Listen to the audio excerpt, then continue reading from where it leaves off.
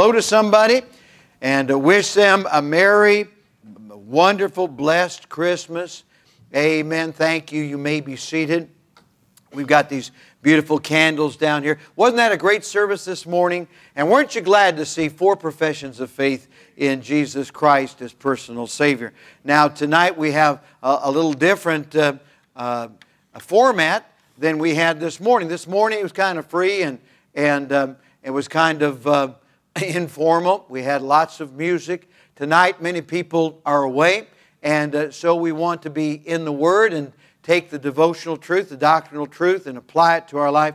And as I said, we have an expert tonight on the subject of this application. I love the fact that Brother Tyler Candee, who was recently ordained to the gospel ministry, is a practical applier of the Scripture to our individual circumstances. So I want you to make welcome Brother Tyler Candee as he comes to fill the pulpit tonight. Let's give him a hand as he comes. God bless you.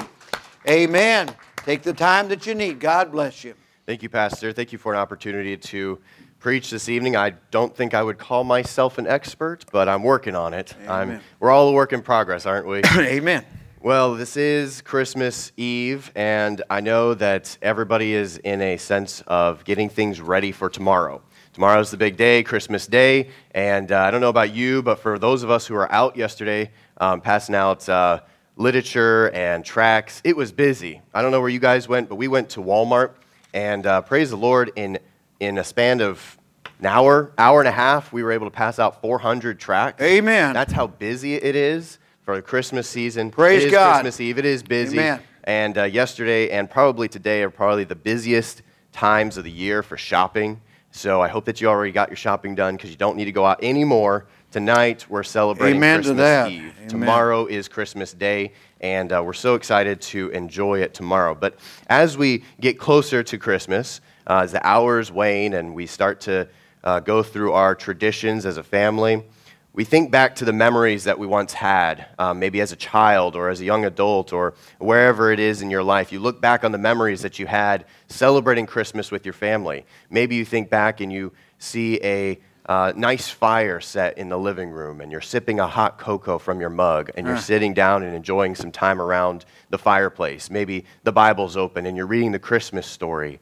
Maybe this is a memory for you. Maybe it's like for me, we built a whole gingerbread town. No, not just a gingerbread house, a whole gingerbread town. We'd build gingerbread houses, a gingerbread church. We'd make an ice skating rink. We'd have powdered sugar snow. And we'd take my mom's little figurines that she'd take out for Christmas and put them on. And some would be ice skating, some would be throwing snowballs. And we made a whole gingerbread town, and that's a memory that I have. I don't really care to eat gingerbread myself, but I really enjoy building it. It's fun, and that's a memory that I have. We play games on Christmas Day. We spend time together as a family. And you might think to yourself, what Christmas memories do I have that I can think back on? And I hope that some of them are related to your family. And some of them are around the time in which you got to spend with your family. We all have a family. You all came from a mother and a father. We all have some semblance of a family, whether big or small, whether they're alive today or not. We all come from a family. True. And tonight I want to focus in on the family in terms of Christmas. Tonight's message is entitled The Christmas Family. We're going to look at the family, what Pastor mentioned today, the Holy Family. We're going to call them the Christmas family tonight. Amen. Joseph and Mary and the baby Jesus. It's said that the family is the most basic unit of government, as the first community to which a person is attached and the first authority under which a person learns to live. The family establishes society's most basic values. And Billy Graham said, apart from religious influence, the family is the most important unit of society. That's true. It would be well if every home were Christian, but we know that that is not true. He goes on to say that the only way to provide the right home for your children is to put the Lord above them and fully instruct them in the ways of the Lord. And I would say amen to that. And, you know, if you have children, or if you're raising children, or if one day you're going to have children, it is of the utmost importance that we put the Lord Jesus Christ at the top of the person who's in charge of our family. Amen. It's not me that's in charge of my family, it's God that's in charge of my family. And then it's me, and then it's my wife, and then comes the children. When we come to Christmas message, there's many messages that you could preach or that you could hear in a Christmas time. We've heard many messages from Pastor and from others, from other places. We could talk about the first advent of Jesus and how he came to this earth and he was born of a virgin, sinless and perfect, and he grew up and he died for your sins and mine. We've heard messages on that. We've heard messages on the shepherds and how they heard the Christmas message. They went to go witness Jesus in the stable, and then they went off and were witnesses themselves. We could talk about the wise men, how they came and then they left another way and they were changed. We could talk about joy, hope, and peace. But for my first Christmas message, I want to preach on something that is so important to me, and that's the family. It's important to me because I am also building my own family right now. He called me an expert, but I'm still working on building my family. We're having more kids, and we're raising our kids as they go from baby to toddler to young boy to young man, because I only have boys, so I didn't say young ladies, because I only have boys. But this is so important. It's the first institution that God has ordained. In the very beginning, God ordained the family before he ordained the government, before he ordained the church. Yes. And the family ought to be part of the foundation of a functioning society. It ought to first be on the Word of God. The Word of God ought to be the final authority, the very basic level of foundation for any institution. But on top of that should be the family. Because without the family, society and other institutions start to degrade. In our societies today, we see people saying, well, we're so progressive and we're so moving forward, we're changing things, we're breaking out of the mold. Well, that mold was built by people who had families and who had foundations in families, who had foundations in the Word of God. And once you remove those of us who can see clearly see that it's just a mess. It's breaking down, and it's just a problem in these days. And so every functioning church, every functioning society, every functioning country ought to have a foundation in the family. Yes. And as the Christmas family that we're going to look at this evening, they give us many examples to follow in our own families. And I'm trying to raise boys that are respectful, that are obedient, and that will one day develop their own families as I'm developing mine, as I'm encouraging you all to develop yours. And Joseph had both of those, and that's why he makes a great family man. He was obedient and he was respectful. He was in tune with God, and he heard what God had to say, and he acted upon it. There are many other families in the Bible. There are the patriarchs, Jacob and Isaac and Abraham. There's Noah, there's Adam and Eve, there's David. But we're going to talk tonight about Joseph and Mary. Not the Old Testament Joseph, but the New Testament Joseph. So if you would, turn in your Bibles to Matthew chapter 1. This evening we're going to be in Matthew chapter 1, and we're also going to be over in Luke chapter 2, and then back to Matthew. So those are your scriptures for this evening. Matthew chapter 1. And a couple weeks ago, a preacher brought a message about Joseph and applied it in a specific way about trusting and obeying, and how Joseph was one who obeyed. I'm going to take a similar passage and apply it to the family and how he obeyed God, and he was an obedient family man. In Matthew chapter 1 and verse 18, the Bible here says, "Now the birth of Jesus Christ was on this wise, when as his mother Mary was espoused to Joseph, before they came together, she was found with child of the Holy Ghost. Then Joseph, her husband, being a just man, and not willing to make her a public example, was minded to put her away privily. But while he thought on these things, behold, the angel of the Lord appeared unto him in a dream, saying, Joseph, thou son of David, fear not to take unto thee Mary thy wife, for that which is conceived in her is of the Holy Ghost. And she shall bring forth a son, and thou shalt call his name Jesus, for he shall save his people from their sins. Now all this was done that it might be fulfilled, which was spoken of the Lord by the prophet, saying, Behold, a virgin shall be with child, and shall bring forth a son, and they shall call his name Emmanuel, which being interpreted is God with us. Then Joseph, being raised from sleep, did as the angel of the Lord had bidden him, and took unto him his wife, and knew her not till she had brought forth her firstborn son, and he called his name Jesus." Amen. Father, we thank you for this evening. We thank you for your word.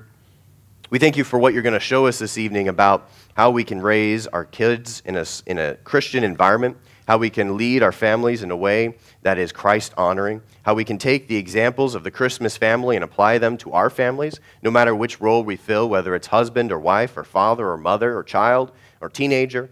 Lord, I pray that you will allow each person to apply this in their own lives, in their own way, the way that you lead them and that you guide them. Lord, if there's one that doesn't know you as their Savior who's listening tonight, I pray that tonight will be the night of their salvation, and they'll join the family of God, the most important family. We pray all these things in Christ's name. Amen. Amen. So in this passage, we look and we see that Joseph was espoused to Mary. It says that Mary was espoused to Joseph before they came together. And so here we can see that the union that they had was not in a physical sense. Back then, they did marriage a different way than we do now. We think of a spousal as like an engagement. When I asked my wife to marry me, I got on my knee and I had a ring and I asked her, would you marry me? And after that point, we had a period of time in which we planned the wedding and all the way up to the day in which we got married, and then we were married.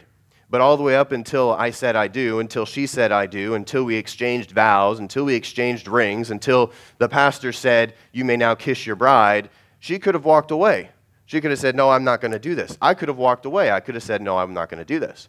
Well, in this period of time, with the law and with the Israelites, this is not what they did. Instead, what they did during this espousal or betrothal period was that it was almost everything as a marriage. It was as binding legally as a marriage, except without the physical union. And so for them to break the engagement, for them to break the betrothal, they actually had to have a bill of divorcement to basically legally divorce each other before they were actually married. And so there was a binding part in this. And it says that because it says before they came together. And this shows us that there's a right way to do marriage. There's a right way to approach marriage. And if we approach marriage the way that the world desires us to approach marriage, we're going to end up finding that it's fruitless. The hookup culture of today's society is fruitless. It is not the way that God designed the approach to marriage. Instead, God designed the approach to marriage in that one man and one woman come together. And there's no sense of, I'm going to jump from one to the next, to the next, to the next, and try to find the right one. We ought not to be searching for the right one. We ought to allow God to provide us the right one. Amen. In my life, I attempted to search for the right one and found that it's fruitless and that there's nothing in it. And that me taking the steps to do it correct, the way that I wanted to do it, was not the correct way. But when I took a step back and I said, I'm not going to search anymore, God provided the one. And God provided the right one at the right time. Amen. And we approached it in the right way. And there's different ways of doing it, but this is an example to us that we can teach our kids to approach marriage in the right way. Approach it like Joseph approached Mary. And it says that he was a just man, not in the sense of dueling out justice to Mary, because it says that she was found with child. And so during this period of time, if she was found with child, it would have meant that she was unfaithful to Joseph. And so the law said that you could go out and you could stone her. You could kill her for being unfaithful to you, even during this period of betrothal. But he was a just man. This word just means kind and tender and merciful. Amen. He was just to her. Not that he wanted to duel out justice, but that he wanted to do things the right way with her. And so he was pondering these things. He was thinking, well, maybe I'm going to give her a bill of divorcement and we'll just do it privately and quietly and separate. I'm sure she was going through all kinds of things right now with other people talking about her. And who knows what kind of things were being said right now. So he wanted to quietly divorce her.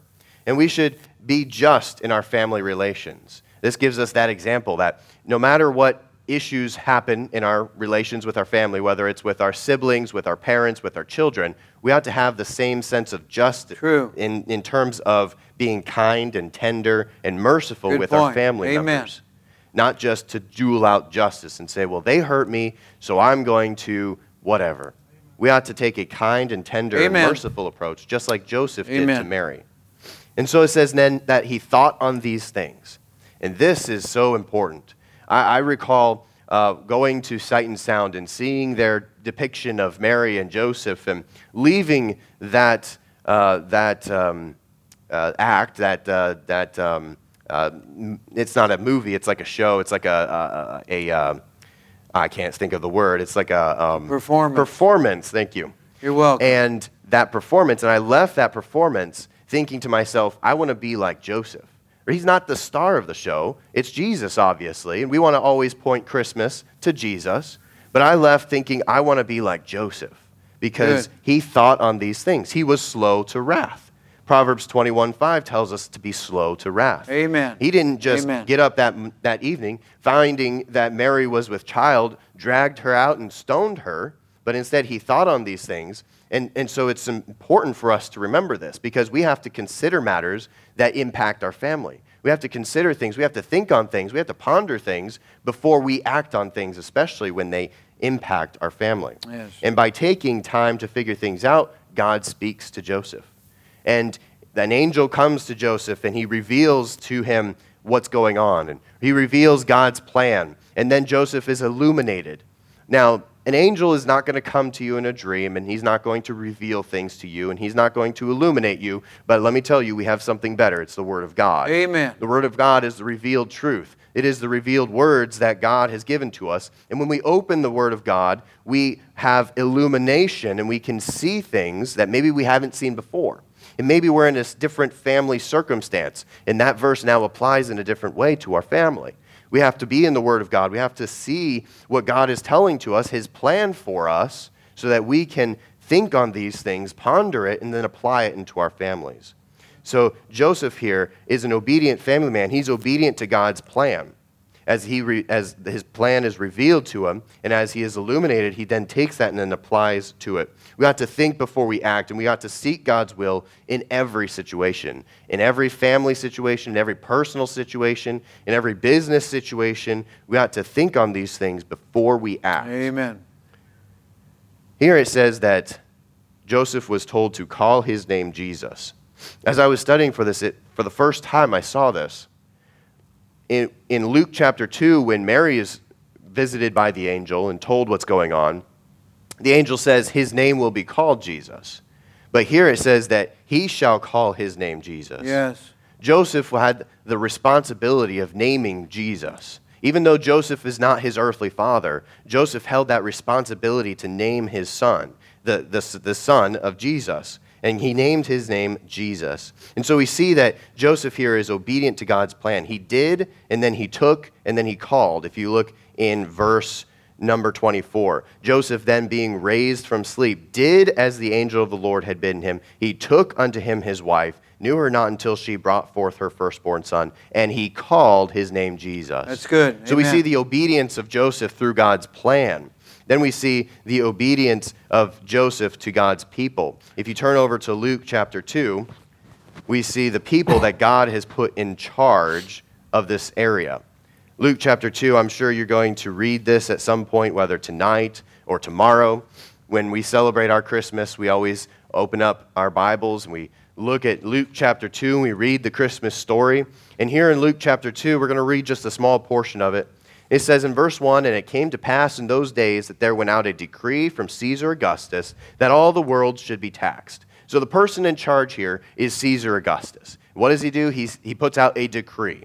So the person that's been put in the place of authority by God is Caesar Augustus. And Caesar Augustus, wishing himself to be God, decides to put out this decree so that he could have more money to live his lavish life, to have his lavish army, and to have his kingdom.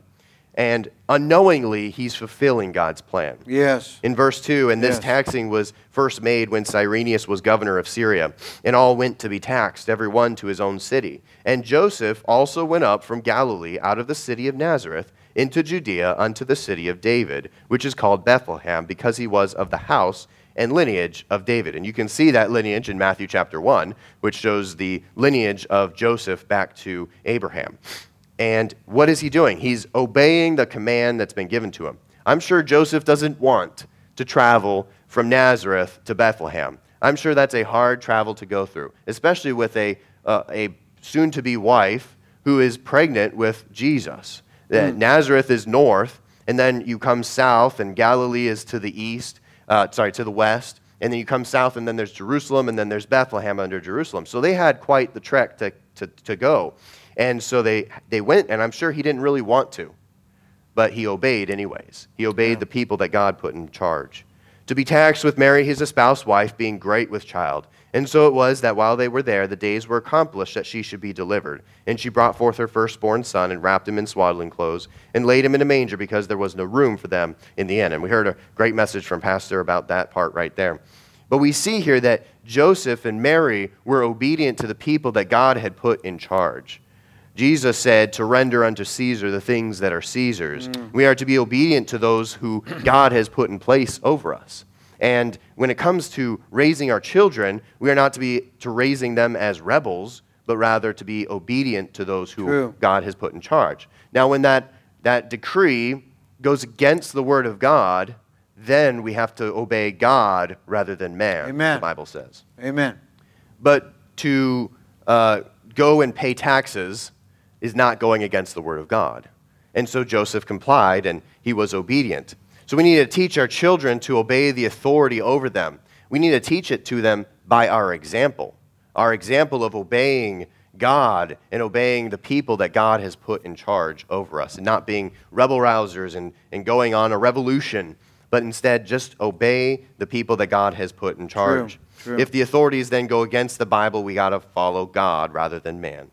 And because of Joseph's obedience and Mary's obedience to the people that God had put in charge, Jesus was born where it was prophesied for him to be born. Because Caesar put this decree out, they were to come to Bethlehem. Because Joseph obeyed, they went to Bethlehem, and that's where Jesus was born. Can you imagine how different the story would be if Joseph refused to go and refused to pay his taxes and refused to go on that trip, and he said, "But my wife is great with child, I cannot go." Who knows what would have happened? I'm sure God would have still ordered everything in the way that he wanted for his plan, but Joseph would have missed out on being part of it. Yes. He would have missed out on the blessings because of his disobedience. And our disobedience may make it so that we aren't part of the blessings and the plan of God. And God will still get his plan done, but in spite of us versus through us.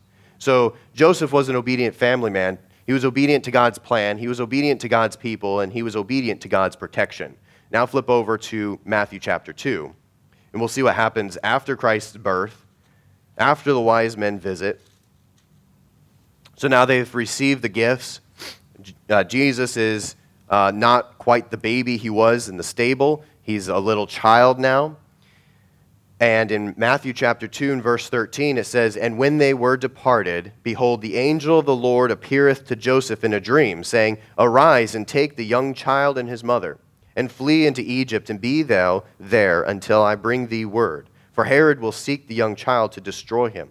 When he arose, he took the young child and his mother by night, and departed into Egypt. And was there until the death of Herod, that it might be fulfilled which was spoken of the Lord by the prophet, saying, Out of Egypt have I called my son." And so you see that the angel comes to Joseph again. This is interesting because this is the second time now that the angel has come to Joseph. We're seeing that Joseph was a man that was in tune with God. And you and I, as leaders of our house men, we have to be in tune with God to be able to see what God wants us to do in our families. Ladies, you being a mother and a wife, have to be in tune with God to see how you are to raise your children, how you are to be the wife that God calls you to be. And Joseph was in tune with God to be able to hear the message that God was giving to him. And then he was able to act on it again. And he was obedient again.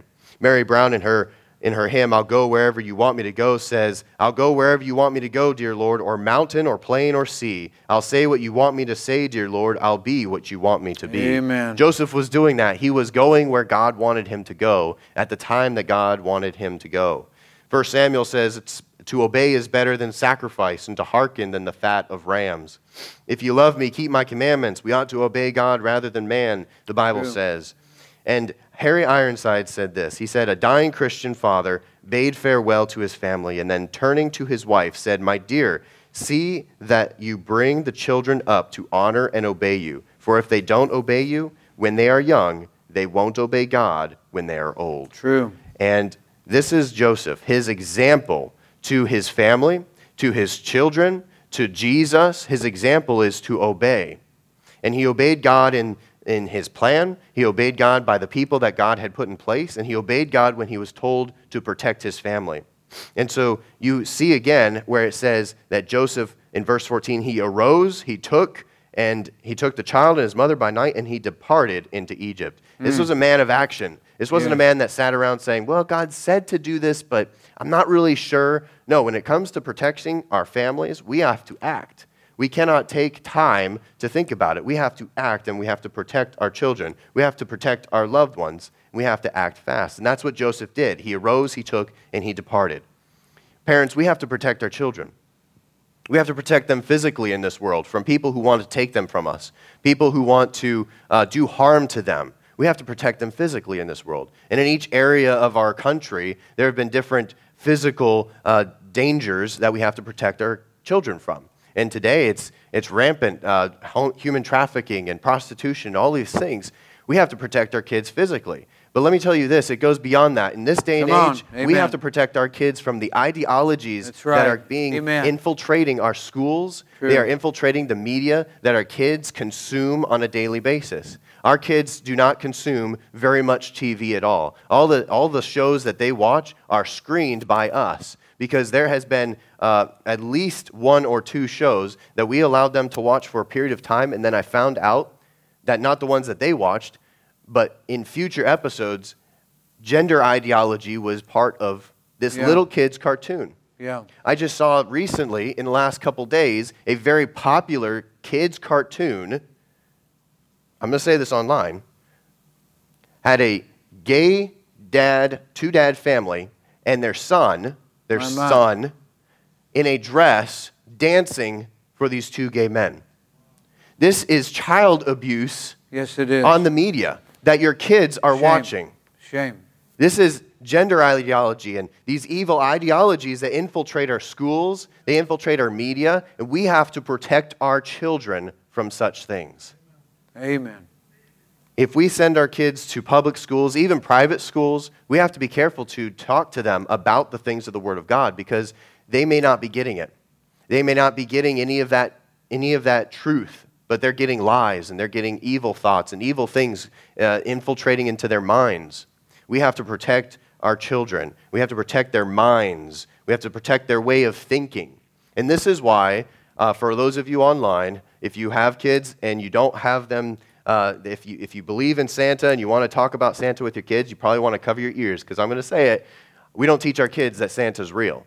The man way back when may have been a real man who gave gifts to kids at the time, but Santa as an idea, Santa as a belief is not real. And we teach our kids that Santa isn't real. We're not militant about it, but we want to teach our kids what the true meaning of Christmas is. Amen. Now, we celebrated Christmas as our own family unit on Friday because we're going to be traveling and we're going to be with other family. And so I still wanted to have that period of time in which I could go through our traditions as a family and still talk about things as our own family unit. One of the things that I told the kids was that everything about Christmas ought to point to Christ. Amen. So even the tree points to Christ. Even the presents point to Christ. Every aspect of Christmas points to Christ. Good. Santa does not point to Christ. Santa is not real. If we believe in something that is fake, when the real thing is right there, we're doing our children a disservice. Yes. Because they're going to grow up one day and they're going to see that Santa isn't real. And they're going to think that they've been lied to, because they have been lied to. But if they instead grow up believing about Jesus Christ, when they get older, they're going to find out that Jesus is real, and Amen. Jesus is still there, and Jesus will still help them every aspect of their life. I'd rather my kids to believe in something that's real now as they're 2 and 5 versus something that's fake and provides magic around Christmas. The magic of my Christmas is Jesus Christ. It's not magic at all. It's reality to me. Amen. So being led by God's will help, because God knows what is best for our loved ones. This will help to protect them. I'm not saying that you need to be a hovering parent or you need to be a hovering person around your kids, but you can't go to the other side and let the ideologies of this world raise them. You have to find that middle ground that God has desired for you to have to protect them from the physical things and the ways of thinking. Now in Matthew chapter 2, verse 16, we see the rest of the story. Then Herod, when he saw that he was mocked of the wise men, was exceeding wroth, and sent forth and slew all the children that were in Bethlehem, and in all the coasts thereof, from 2 years old and under, according to the time which he had diligently inquired of the wise men. Then was fulfilled that which was spoken by Jeremy the prophet, that's Jeremiah, saying, In Ramah was there a voice heard, lamentation and weeping and great mourning, Rachel weeping for her children, and would not be comforted, because they are not. So this is what Joseph was protecting his family from. This is why God told him to leave, was because of this very thing right here. But when Herod was dead, behold, an angel of the Lord appeareth in a dream to Joseph in Egypt. So God is speaking to Joseph again, saying, Arise and take the young child and his mother, and go into the land of Israel, for they are dead which sought the young child's life. So the angel's now telling him what to do again. So where he's being led by the angel, he's being led by God again. And he arose and took the young child and his mother, and came into the land of Israel. So we see again the obedience of Joseph. He arose, he took, and he came into the land of Israel. But when he heard that Archelaus did reign in Judea, in the room of his father Herod, he was afraid to go thither. Notwithstanding being warned of God in a dream, he turned aside into the parts of Galilee. And so Herod's son Archelaus was just as brutal as his father. You heard this morning how brutal his father was. Well, Archelaus was just as brutal. Joseph knew this, and as they approached where they were supposed to be, he was afraid. He was alarmed. He was knowing of what was going on, and God again directed him where to go. And he came and dwelt in the city of Nazareth, that it might be fulfilled, which was spoken by the prophets, he shall be called a Nazarene. So you can see how Joseph is being led by God to accomplish God's will. Yes. And prophecies are being fulfilled through the obedience of Joseph. And by protecting his family the way God wanted him to protect them, he continues to fulfill the prophecies of the Old Testament. These things about protection, they're validated by God. And they then dwelt in Nazareth, and this was God's ordained protection. Psalms tells us that he that dwelleth in the secret place of the Most High shall abide under the shadow of the Almighty. Amen. 2 Thessalonians says, But the Lord is faithful, who shall establish you and keep you from evil. Psalms 46 says, God is our refuge and strength, the very present help in trouble. Isaiah says, Fear thou not, for I am with thee. Be not dismayed, for I am thy God. I will strengthen thee, yea, I will help thee. Yea, I will uphold thee with the right hand of my righteousness. God provides the protection to us. But we have, as parents, we have to provide that protection to our children, because they are lent to us by the Lord, and we are responsible for them. And God will protect them too if we are led by God and we obey God. Good point. So Amen. thirdly, we want to see that Joseph was part of the development of Jesus. Joseph was a family man that developed his family. Jesus wasn't the only child of Joseph and Mary. He wasn't even Joseph's child, technically. But Joseph was a part of his development. And the other children, James and Jude and others that are mentioned in the Bible, were also part of that family. And Joseph developed the children in this family. In Luke chapter 2, we see that Joseph was there when the shepherds came. Joseph was the one that named Jesus. He followed the law to circumcise Jesus. As Jesus grew, Joseph was most likely highly involved in the raising of Jesus, in the raising of the other children. Jesus obviously was perfect. He was sinless. But there was still that development of Jesus as a young child to get to the point in which he was. It kind of boggles my mind how to think about this. Even Preacher mentioned it this morning. As a baby, Jesus is perfect, and he knows all things. So how do you teach him something if he knows everything? I don't know. It doesn't make any sense to me. But Joseph developed the things in Jesus. He developed the attitudes. He developed the mannerisms. He developed the morals and the values that Jesus had. They went to the feast together as a family in Luke chapter 2, verse 41. Remember when Jesus was left behind and they came back for him. Joseph was all part of this.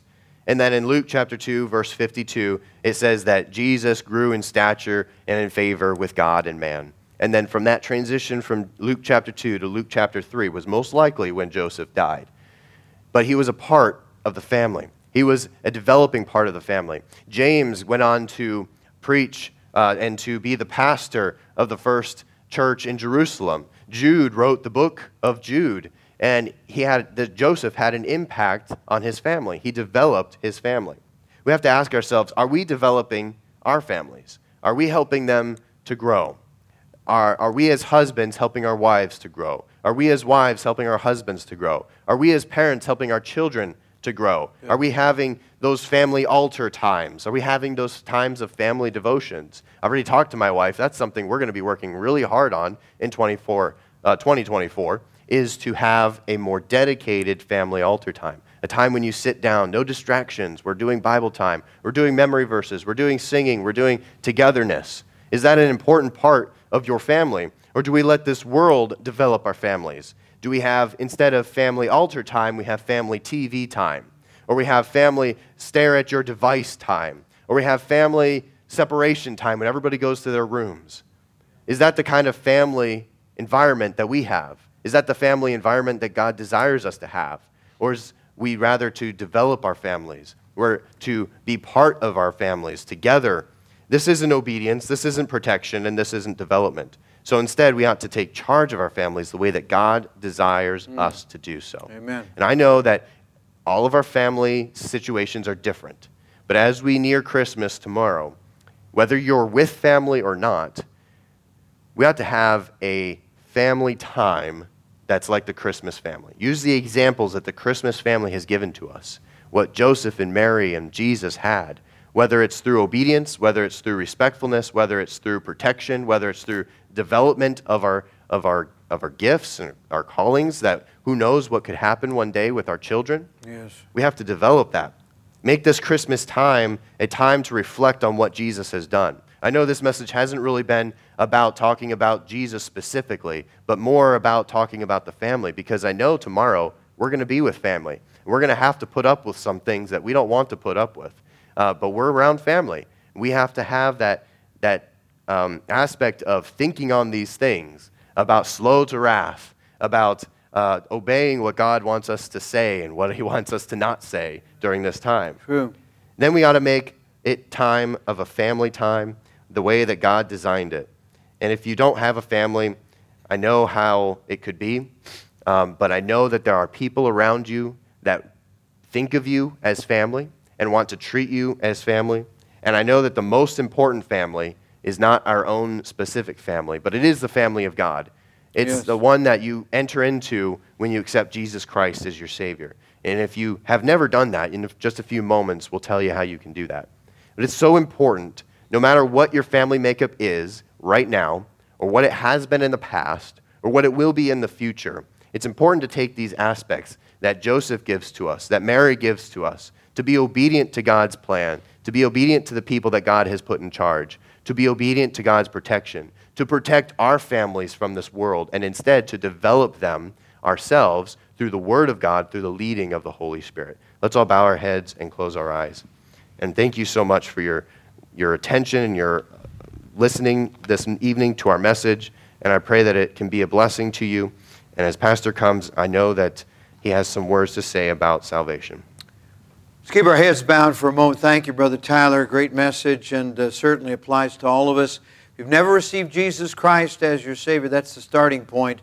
Right now, online, they're getting the invitation. I'd like to extend it to you. It may be that you've never truly received Christ. Just call upon the name of the Lord. If we would just say, Lord Jesus, I admit I'm a sinner. I want you to come into my heart, take away my sins, and take me to heaven when I die.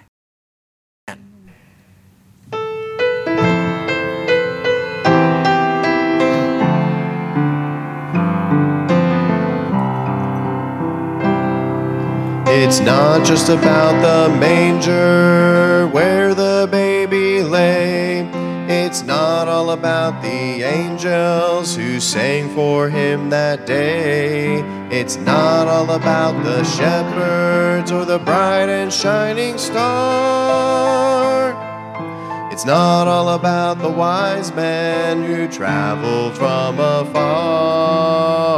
It's about the cross. It's about my sin.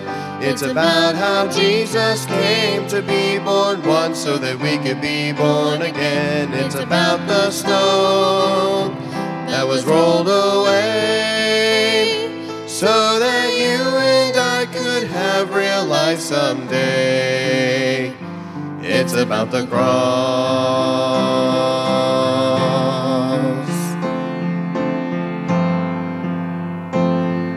It's not just about the good things in this life I've done. It's not all about the treasures or the trophies that I've won. It's not about the righteousness that I find within. It's all about His precious blood that saved me from my sin. It's about the cross. It's about my sin.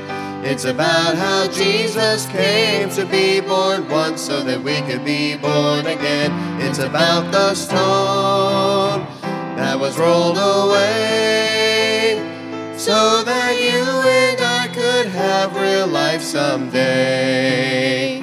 It's about the cross.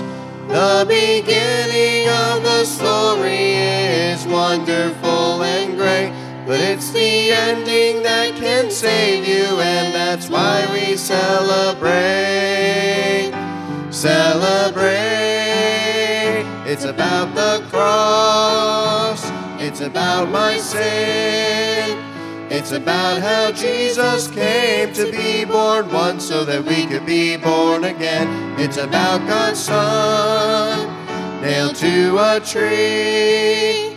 It's about how every drop of blood that flowed from Him when it should have been me. It's about the stone that was rolled away so that you and I could have real life someday.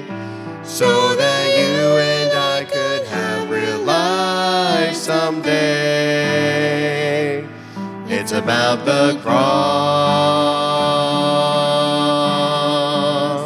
It's about the cross.